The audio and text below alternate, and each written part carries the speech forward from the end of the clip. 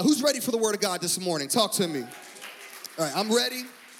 Now, I'm just going to let you know, okay? I'm from way down south. I was born in North Carolina.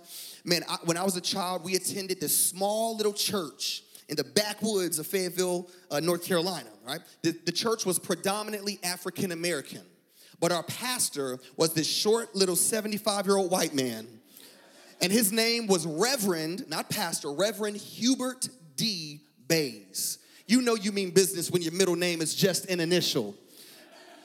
I'm going to tell you right now, man, Reverend Hubert D. Bays, he could preach the paint off the wall and the carpet off of the floor. And I learned from him, from his style of preaching and doing ministry. I consider myself a holler back preacher. All right, for those of you who don't know what that means, here's what I mean by that. I mean that today, for the next 20 minutes, I need you to help me preach, okay? Listen, if you feel the Spirit of God moving on the inside, you may want to say amen. Let's practice. All right, come on. If the Spirit of God is speaking to you today, you may want to say hallelujah. All right, come on. Listen, you may want to do like my grandmama. If you hear something that resonates in your spirit, you may just want to make the stank face and just go, That's what my grandma did. Hey, all I'm saying, Living Word Church, you help me. We're going to get through this thing. Let God do what he wants to do, and we're going to beat the Baptists to the buffet. Holla if you hear me. All right. So knowing that I was stepping into a multi-generational church this morning, I prayed and asked the Lord what he would give me to share with you. And I know that we live in a life full of transition. And in the midst of transition, it's important that we're hearing the heart of God and following the cloud, amen? In other words, you know, that we're making those steps in the direction that he has for us, right? I experienced some crazy transition about 2 years ago. I traveled for 12 years as a hip-hop artist doing music and preaching. But 2 years ago, I stepped into the office of pastor, and I pastor teenagers. And what I quickly discovered, and I'm sure, my friend, that you would identify with this, but as soon as I started pastoring teenagers, I quickly discovered that I was not as cool as I thought I was. Now, and I know I have many years ahead of me. Some of y'all are like, oh, you a young man. You're a young man. I know I'm young, but, man, when you immerse yourself in a culture of teenagers, man, it just, your age shows. For example, I went out like for one of my first messages, right, Pastor Nick, and I said something like this. All right, y'all, let's get crunk. See, they're laughing at me already. They're laughing at me. One of my teenagers said, Pastor Curvine, we don't get crunk anymore. That was last year. Well, what do we do? He said, no, we don't get crunk. What we do is we turn up. I said, turnips? No, not turnips. We turn up. I said, cool, I got it. Next week, I get on stage. I'll say something kind of like, all right, y'all, let's turn up. Pastor Curvine, let's talk. So, what am I missing? I said, listen, we don't say turn up anymore. That's so, last week. I said, well, what do we do? We don't get crunk. We don't turn up. What do we do? They said, Pastor Curvine, we get lit. Now, hold up now. Listen, before I met Jesus, I did a lot of drugs. So I said, wait a minute. What are we lighting up? Is it drugs? We don't do that. But it's so hard, man, keeping up with the ever-changing culture, the slang of this generation. It's changing so fast. And I was talking to a friend of mine the other week, and I was telling him about this great opportunity that had fallen in my lap. And he was like, bro, that's great, man. You need to do whatever it takes to secure the bag. And I said, secure the bag? What's in the bag? I ain't securing nothing. I need answers. So I go on urbandictionary.com. That shows how hip I am. Note I just said hip. And I looked up this phrase, secure the bag, and it's defined as this. Secure the bag is defined as the act of taking advantage of an opportunity that's at hand in hopes of obtaining something of great value. You with me, church? The act of taking advantage of an opportunity at hand in hopes of obtaining something of great value. And the truth is, you know, whether you're privy to this concept or not, we have all been in seasons of our lives where we had to do whatever it took to secure the bag. Let me make it really plain. If you're interviewing for a new job, right? What are you gonna do as you prepare for that interview? You're gonna get a haircut, right? You're gonna maybe put on your makeup, put on your best dress. You're gonna look in the mirror that morning and encourage yourself. You are a winner. Yes, you are. You got this. You're gonna encourage. You're gonna do whatever it takes to secure the bag, right? How many single fellas I got in here today? Come on, single fellas, make some noise. Whoa. No wonder you're single. So listen, if you're a single young man, and one day, that woman of God in church that is worshiping with all of her heart, the young lady that you look at and deep on the inside, you're saying to yourself, girl, I choose you. The young lady that worships God in spirit and truth, the one that you've been Facebook stalking for the past year, the moment that she hits accept on your friend request, come on somebody, fellas, you're gonna do whatever it takes. You're gonna go to the Express, you're gonna find the clearance rack, you're gonna buy you a new shirt, you're gonna save up some money when she says that she's okay, she's open to a date night. Come on, it ain't Hot Pockets that night. No, it's steak and shrimp. Come on, right? Why? Because you're going to do whatever it takes to what? Secure the bag. And young person, I want you to know today, adult person, I want you to know today that there is a bag that God has placed in the near future for every single one of us in this room. And that bag has a name. That bag is called destiny. Destiny is before you. Now, I'm not speaking just to the teenager starting life. No, I'm talking to the adult that is well established and who has the job and has the kids. No, there is, as long as breath is in your body, there is still kingdom purpose and agenda that God's placed you on this earth to accomplish. And it's important that we understand that, listen, no matter what age group, that God still wants to use us, regardless of, maybe your broken home. Regardless of your past failure, I believe today that my God is a redeemer and a restorer, and he still wants to use even your brokenness to make his name beautiful in a broken, fallen world. Listen, church, there's no way around it. Parents, I'm talking to you. There is no pursuit. There is no achievement within your career. There is no pursuit that you could go after or an endeavor that will ever substitute the fulfillment of living out and walking in your God-given purpose. Why? Because I believe today that divine destiny is in your DNA. And once you come to the realization that, hey, I wasn't an accident. I was not just created randomly and placed in this earth. I was not an afterthought, but I do have purpose. I do have a reason for being on this earth. How many of you know that when you have that revelation, that in that moment, insecurity has got to go out of the window. Fear has got to move. The haters can leave because they've overstayed their welcome anyways. Listen, when you understand that you were created for so much more than just breathing, working, and dying, it changes everything. Because I believe today that God is in the business of using the unlikely to accomplish the impossible. Destiny is in your DNA. Listen, there are some of you here today, you have been counted out and pointed out in shame, but in this next season, you're the one that God is calling out and anointing to reign. Destiny is in your DNA. When I was in my mother's womb, my mom felt the Lord gave her this verse. This is my life verse. I don't know if you have a life verse, but this is my life verse. My mom declared this over me when I was just a child. And it's Jeremiah 1, verse 4 and 5.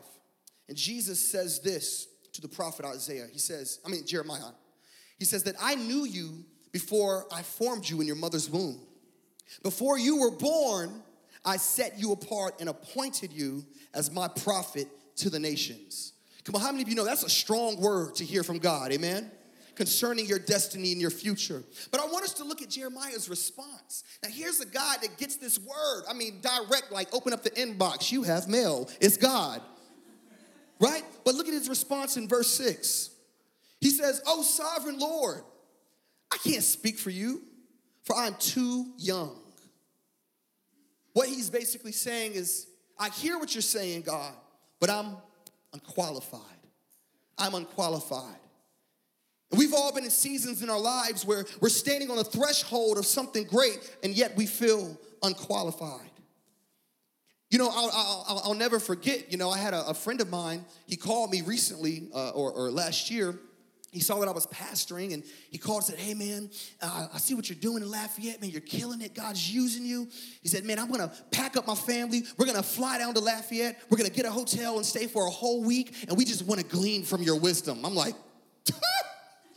got nothing, bro. I'm trying to figure it out myself.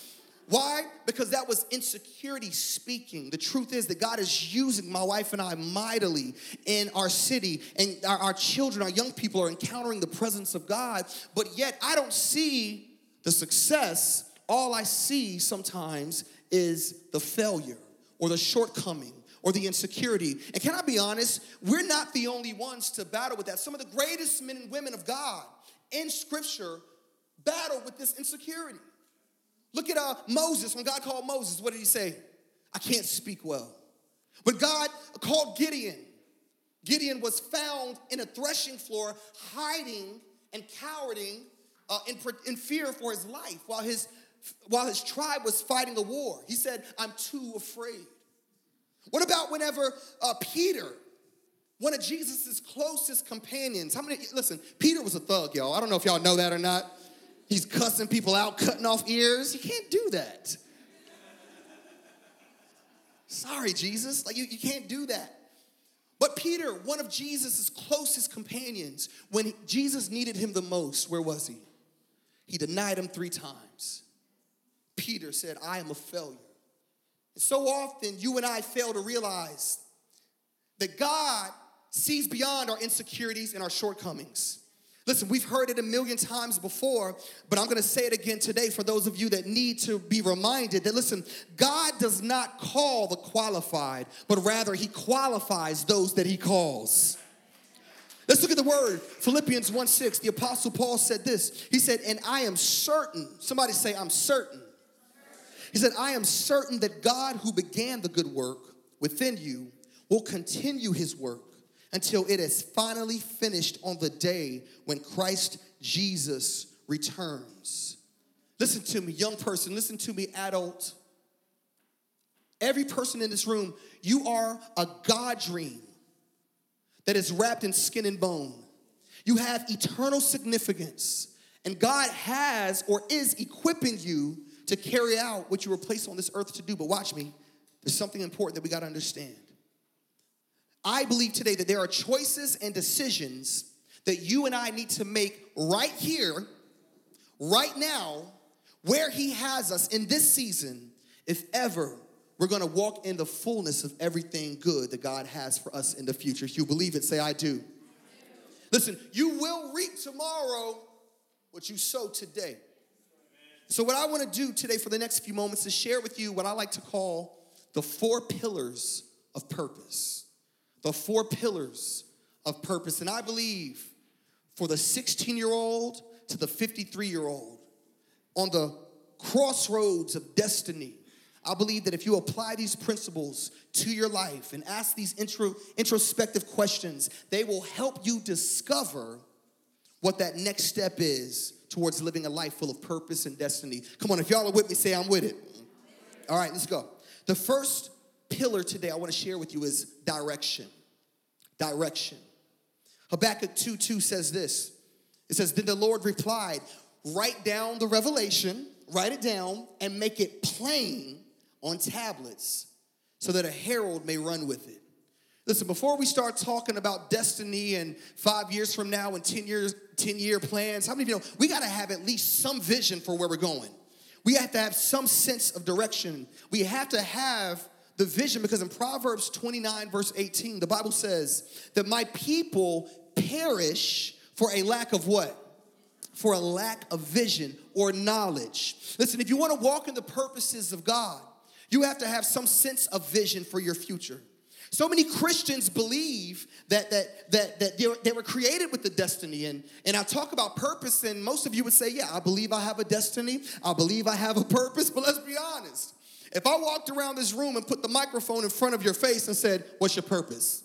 I believe we would have a resounding, I believe that most of us would not know how to even address that question. It's an age-old question that people have been asking for years. I love God, and I believe I have purpose even beyond my career, even beyond my job, even beyond just being a mother or a father. But where do I start? And I'll never forget when I was a new Christian, I was in Teen Challenge. I don't know if anyone's ever heard of Teen Challenge. I'm a graduate of Teen Challenge. I was a drug addict for all of my teenage years. Cocaine, crack, ecstasy. God delivered me radically. And I remember being in Teen Challenge as a young Christian asking these questions. Like, God, what do you have for me? Like, I'm messed up. And I don't foresee you being able to use me. And I was introduced to a song. It was a hip-hop song. And the song was about purpose. And I want to share with you the one verse from this song. And it revolutionized my approach to seeking out what God had for me and the direction he had for me. Can I share this verse with you guys? Is that cool? All right, check it out. It goes like this. I hear you saying, I know that I got a purpose. I just don't know what it is. Well, let me help you uncover it. I'll tell you what I did. I followed my bents. Where do you like to go? What do you like to do? That should give you a clue. What do you do well? What are some of your strengths? What you like to discuss will probably give you a hint. Tell me what drives you up the wall, because your greatest frustration may be something you were here to solve. That is, if God gave you the tools to pull it off, and if he has, get up off of your stool and get involved. But don't bury your gift. Don't worry. You're equipped to do whatever God wants you to do for him. He wants you to take the thing that you like to do and blend that with the thing God told us we must do. So then, if you're spending all your energy and you're fruitful in the ministry, then that's what I call a win-win. Amen. Listen, that thing revolutionized my life because it's actually way more simple than we make it. When's the last time you've looked in the mirror and asked yourself some of those very basic questions? What are you good at? What do you enjoy doing? What are some things you're passionate about? You know, what are some things that just frustrate you and just turns your heart? Could it very well be that those are the things that God placed you in the earth to help be a solution towards? Come on, somebody. Listen, every good and perfect gift comes from God, and the talents and the passionate inclinations that you have been hardwired in your DNA by God himself. So you can use those gifts and talents to bring glory to God, even the weird little quirky things about you. Listen, my youth group are full of little junior high students, and they are quirked out. They are weird. I love them, but they're weird. But, man, I tell them all the time, we have a little hashtag. You know, it goes like this: work that quirk. Come on, because God can use anything. Come on, if God could change my life and use me and all of my brokenness, he can use anybody. Come on, somebody. You see, asking these questions, you know, you may not have an instant revelation of what God has for you, but I'll tell you what you are doing. In asking these questions, here's what you're doing, church. You are taking steps towards your destiny. Listen, God never in the word calls us to take leaps of faith, but he does call us to take steps of obedience. And that's what you're doing when you ask these questions. Secondly, not only the direction, but you got to know the importance of connection. Amen? I heard this story about a man who found an eagle egg on the road. And because that's what you do. You randomly find eagle eggs. He picks up this egg. He takes it home and he puts it in his chicken coop with the rest of the chicken eggs. Over time, these eggs hatch. And this eagle is raised with chickens. And so the chickens are, and so the eagle just, right? It's all he knows. They peck at the dirt, so the eagle pecks at the dirt. And one day, this baby eaglet looks in the sky and sees this beautiful creature soaring in the heavens. And the eagle said, wow, what is that? It's so beautiful and magnificent. The chicken said, oh, yeah, that's an eagle, bro. So the eagle is the king of the heaven. He's majestic. There's really not another bird like him. And the eagle says to the chicken, hey, do you think I could do that? The chicken said, nah, that is a creature of the heavens, and we're creatures of the earth, and it is how it is. And that poor eaglet died thinking he was a chicken because of the people, because of the crowd that was around him.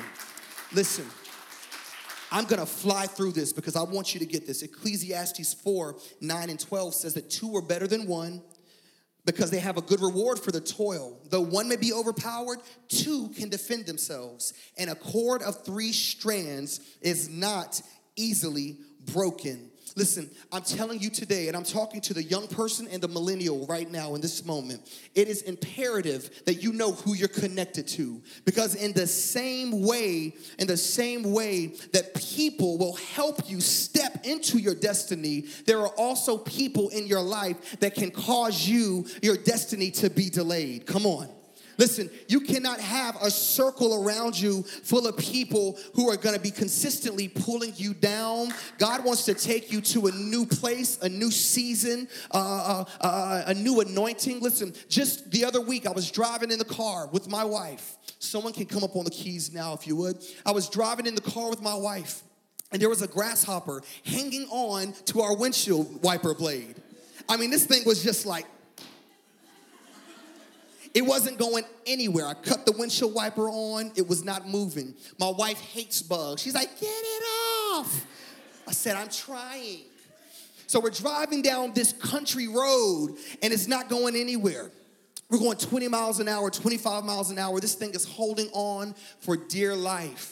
But can I tell you today, it wasn't until I jumped on the on-ramp and got on the highway when I began accelerating the gas and moving faster. It was only a matter of seconds before that grasshopper flew off of my windshield. And can I tell you today that there are some of you here that have allowed grasshoppers upon the window of your life, and they're a distraction to forward progress. And I'm telling you today, I believe in the supernatural that God is about to begin pushing the pedal to the metal and accelerating you into your destiny. Listen, Living Word Church. And when he does, there are some people in your life that are not going to be able to keep up with the rate of which God is pushing you in towards your calling. And when those grasshoppers, when those dysfunctional, passive-aggressive, negative relationships start flying off the windshield of your life, baby, don't stop, don't turn around. You can say a prayer for them, but you better keep your hands on the wheel because there is destiny in the distance. There is a school waiting for revival. There is a workplace waiting for you, man of God, to step up and into your destiny.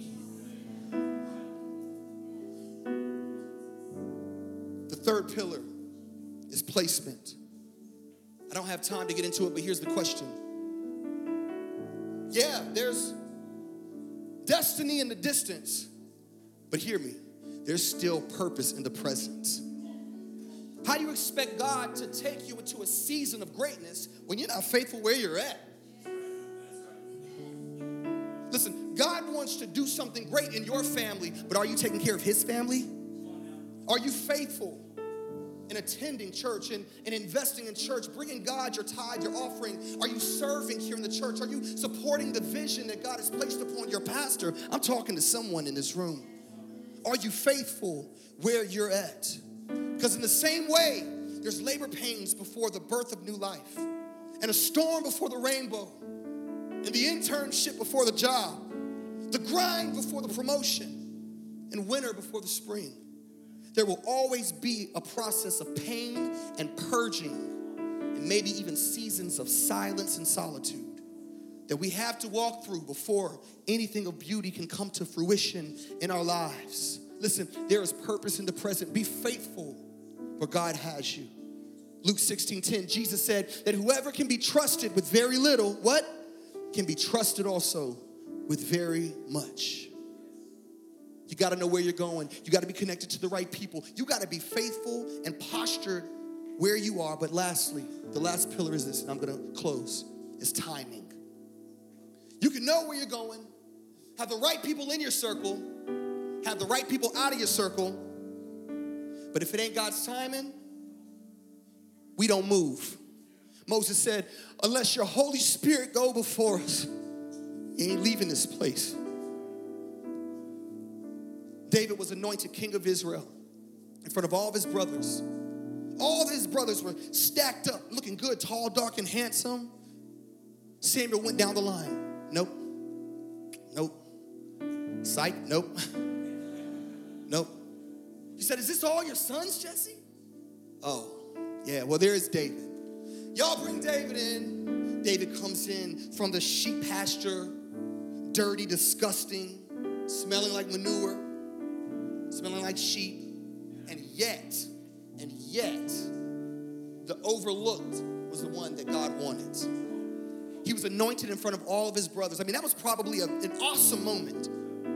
But guess what? After that moment passed, guess where David went? Back to the field, back to the sheep. He spent the next few decades of his life running in fear for his life from Saul, hiding in caves. He lived a life of solitude and silence because there was a process. These psalms that we read and declare, the Lord is my shepherd, I shall not want. He maketh me to lie down in green pastures. These beautiful psalms. Guess what? These psalms that we declare and sing, they weren't written on a mountaintop of success. They were written whenever David was in the valley of isolation. They were written in the waiting. Before David ever killed a giant in public, he had been killing lions and tigers and bears in silence. Oh my. Before he ever led a nation in victory, he led 300 men in obscurity. Ecclesiastes 3 verse 1 says this. For everything that happens in this life, someone needs to get this. For everything that happens in this life, there is a season, a right time for everything under heaven. Some of you are coming out of a season now. Some of you are entering into a new one. Some good, some hard. But I promise you this, the word of God says, but I know that God has made everything beautiful for its time. And while so many people desire to bypass the process, the truth is it's in the process that you are prepared for your purpose. And there is a city waiting on the salvation of the Lord to arise. You are the vehicle that God is using. You are God's very best effort at reaching this community.